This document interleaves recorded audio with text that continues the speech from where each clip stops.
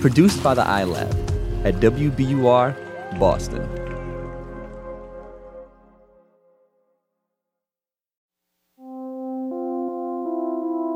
Welcome to Kind World. I'm Yasmin Amer. And I'm Andrea Asuaje. We're still coming to you from our makeshift home studios as we do our part to stay safe and keep others safe during the coronavirus outbreak. But unlike us, some people can't stay home. First responders, people who work in grocery stores or food delivery, and of course, our healthcare workers. We're seeing stories of overwhelmed hospitals in places like New York and New Jersey, where doctors are working longer hours under very stressful conditions. Just doing your job means making personal sacrifices. You know, it's a bit lonely. I miss my kids. I miss my wife. I talk to them, obviously every night. We FaceTime before the kids go to bed. We talk through our days. But I'm here alone. I have dinner alone. And I miss my family. That's Dr. Zahir Khanji. He's a physician in Boston. And when he's working with COVID-19 patients, he decided it's best to separate himself from his family, even going as far as living in a separate house because he worries about possibly infecting his wife and 2 young children. Everybody's working really hard in uncertain times. So that can be, intellectually challenging, clinically challenging, but also kind of emotionally difficult. But there's still this sense of duty, this same sense of duty that's led thousands of retired healthcare workers across the country to sign up to help.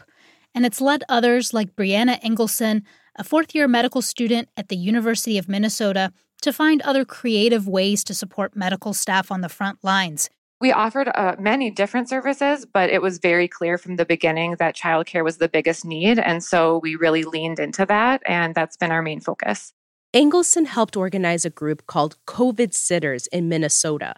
Now, almost 300 medical, nursing, and dental students have signed up to help babysit the children of healthcare workers while daycares are closed. And it turns out, kindness spreads. In less than a couple of weeks, around 50 medical schools have started their own chapters. These are students who are missing out on their classes, their graduations, and important medical training at hospitals. Being placed on the sidelines during the pandemic was tough. I went into medicine like all of my peers to help people, and for all of us to see that this is a way that we could provide help in a really big way, I think gave us a sense of purpose. It has also given me a sense of community. They'll keep volunteering for as long as they're needed. No one really knows when this will be over. And that uncertainty can take a toll on clinicians. Dr. Mona Masood is a psychiatrist in Greater Philadelphia, and she's worried about the effect this pandemic is having on her colleagues. For a physician, we've trained very hard to face a lot of uncertain situation. However, with COVID-19, we weren't so much afraid of the illness itself, but the onslaught. And we were afraid that in the end, even though we have the training, we are just, in fact, human. So Dr. Masood set up a hotline where she and other psychiatrists are volunteering their time to support clinicians who need to talk. I wanted all the doctors to have this in their back pocket, that no matter what, someone is available for me, just to know that there's an invisible army behind me to help me through this. Dr. Khanji says that clinicians feel an allegiance with everyone else working these days. Don't forget all those other people who don't have MD or RN after their name. If they're working in a hospital cafeteria to feed us so that we can keep taking care of patients, or, watching the doors, or working security, all those people who are working in the hospital or working in healthcare more generally. Which is a good reminder that all of us can also help. It's an honor and a privilege to be able to do this work. And we will, we're lining up to do it.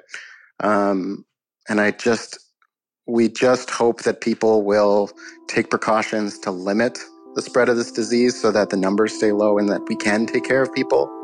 So how can you be kind to the healthcare workers and others who are doing so much for us right now? It's easy. Stay home. What extraordinary acts of kindness have you seen during the coronavirus pandemic? Email us at kindworld@wbur.org or call and leave us a message, 617-353-6350. That's 617-353-6350. Up next on Kind World, how a selfless act actually helped one woman regain her faith in the medical community.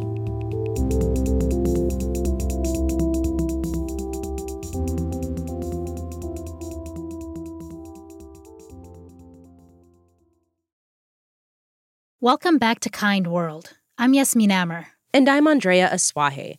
So in the first part of our show, we told you about the wonderful work being done by medical professionals and for medical professionals. And our main story this week touches on that too. But this story is more about rediscovering the power of medicine and finding connection through it.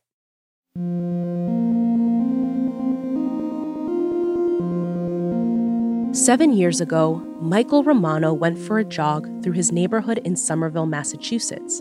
It was a typical summer day for the high school science teacher. The last thing he expected was that his run would be the start of a life-changing medical journey. That night kind of felt like maybe I was having symptoms of a heart attack. I went to the emergency room and they said, your heart's fine, but you have some interesting blood chemistry. Not exactly what you want to hear if you're a relatively healthy 35-year-old. After they did an ultrasound, they saw these large cysts all over both of my kidneys, and they said, that's pretty characteristic of polycystic kidney disease. Polycystic kidney disease, a genetic disorder where cysts develop over time and reduce the function of the kidneys. Doctors treat the symptoms of the disease because there is no cure.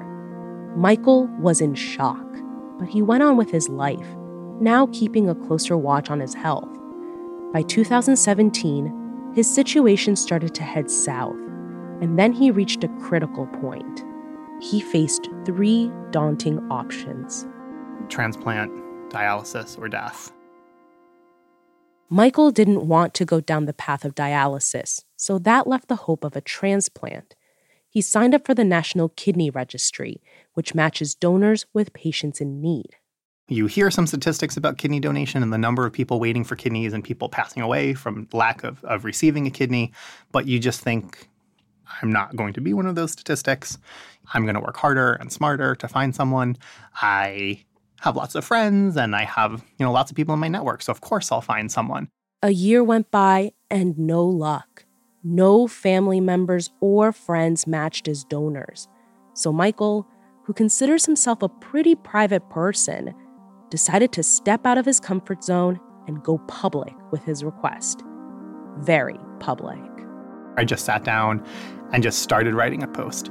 I thought, a pretty great selfie of me with this stuffed kidney someone had given me. I put in some statistics from National Kidney Foundation and posted it on Facebook and just kind of waited to see what happened. Michael's heartfelt post was shared more than 1,000 times, with people all over the country asking if they could donate a kidney. Doctors sorted through the offers to see who could be a donor.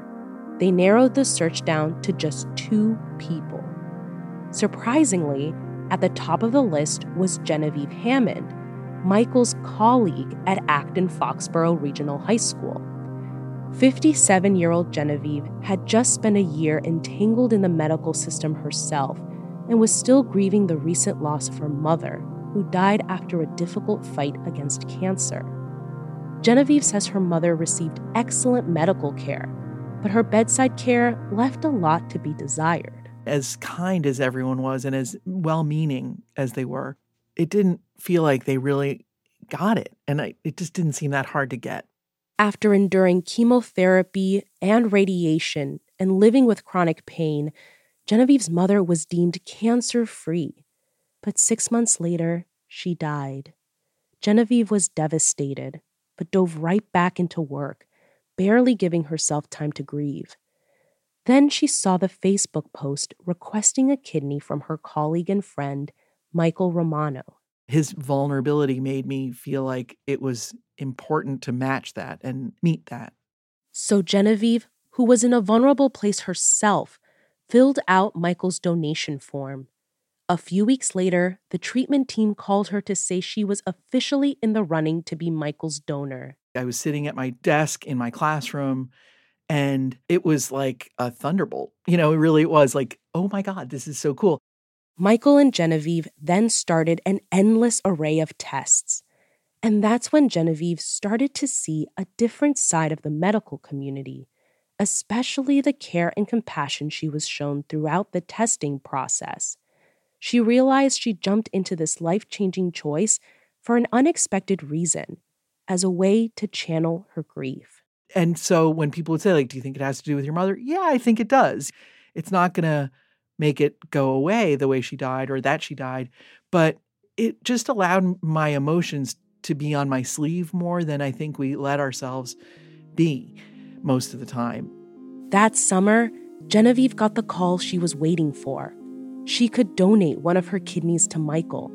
She wanted to share her news with him right away. She had said to me, I want to go out to dinner. And I knew that this is almost like a proposal. I knew what she was going to be telling me. And it was just really exciting. I could tell he was choked up. I was choked up. And it was just an amazing, great moment. It just felt like such a gift to be able to do this. In October 2018, Michael and Genevieve were admitted into Massachusetts General Hospital for their surgeries. Genevieve remembers waking up from the anesthesia. The first thing I said when I woke up was just is it working? Is my kidney working in him? And they said it was. And it was that was amazing. So when I woke up, I remember asking, how's Genevieve? And they immediately said she's great and she's recuperating, a couple doors down. It's been 1.5 years since the transplant surgery, and both Genevieve and Michael are doing well. I know that I was in pain or discomfort or whatever, but that's not what stays with me. That feeling of being told that it was working, it was like fireworks. And it just felt like everything that I had felt about doing this, about how right it was proven to be true. For Michael, Genevieve's act of giving changed everything. His symptoms are gone and he's healthy again. And he feels a constant sense of gratitude toward Genevieve.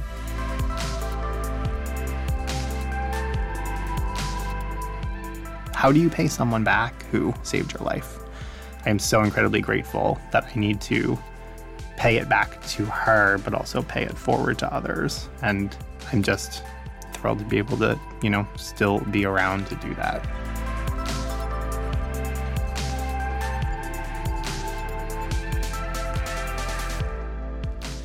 Next week on Kind World, after a devastating loss, a woman set out on a mission to help fight addiction in her rural community. We can do this. And we do. We've done it. We've proven it. It's exciting. And now we're seeing the next steps. So nothing's in our way. Nothing's in our way. That's next Tuesday on Kind World. Thanks for listening to Kind World this week. Be sure to follow us on Instagram for updates, news stories, and a behind-the-scenes look at how we produce our show. Maybe a look into our at-home podcast production setups. We're at WBUR Kind World. Kind World is a production of WBUR, Boston's NPR station. Paul Vaitkus and Matt Reed do our sound design. Sophie Eisenberg is our WBUR fellow. Catherine Brewer is our managing producer and editor. And Iris Adler is our executive producer. I'm reporter and producer Yasmin Amer. And I'm reporter and producer Andrea Asuaje. Remember, this Friday we'll have another listener voicemail drop in your feed, so you can start your weekend off right with our Friday moment of kindness. If you have a story, call 617-353-6350 and leave us a voicemail. Thanks for listening. See you next week.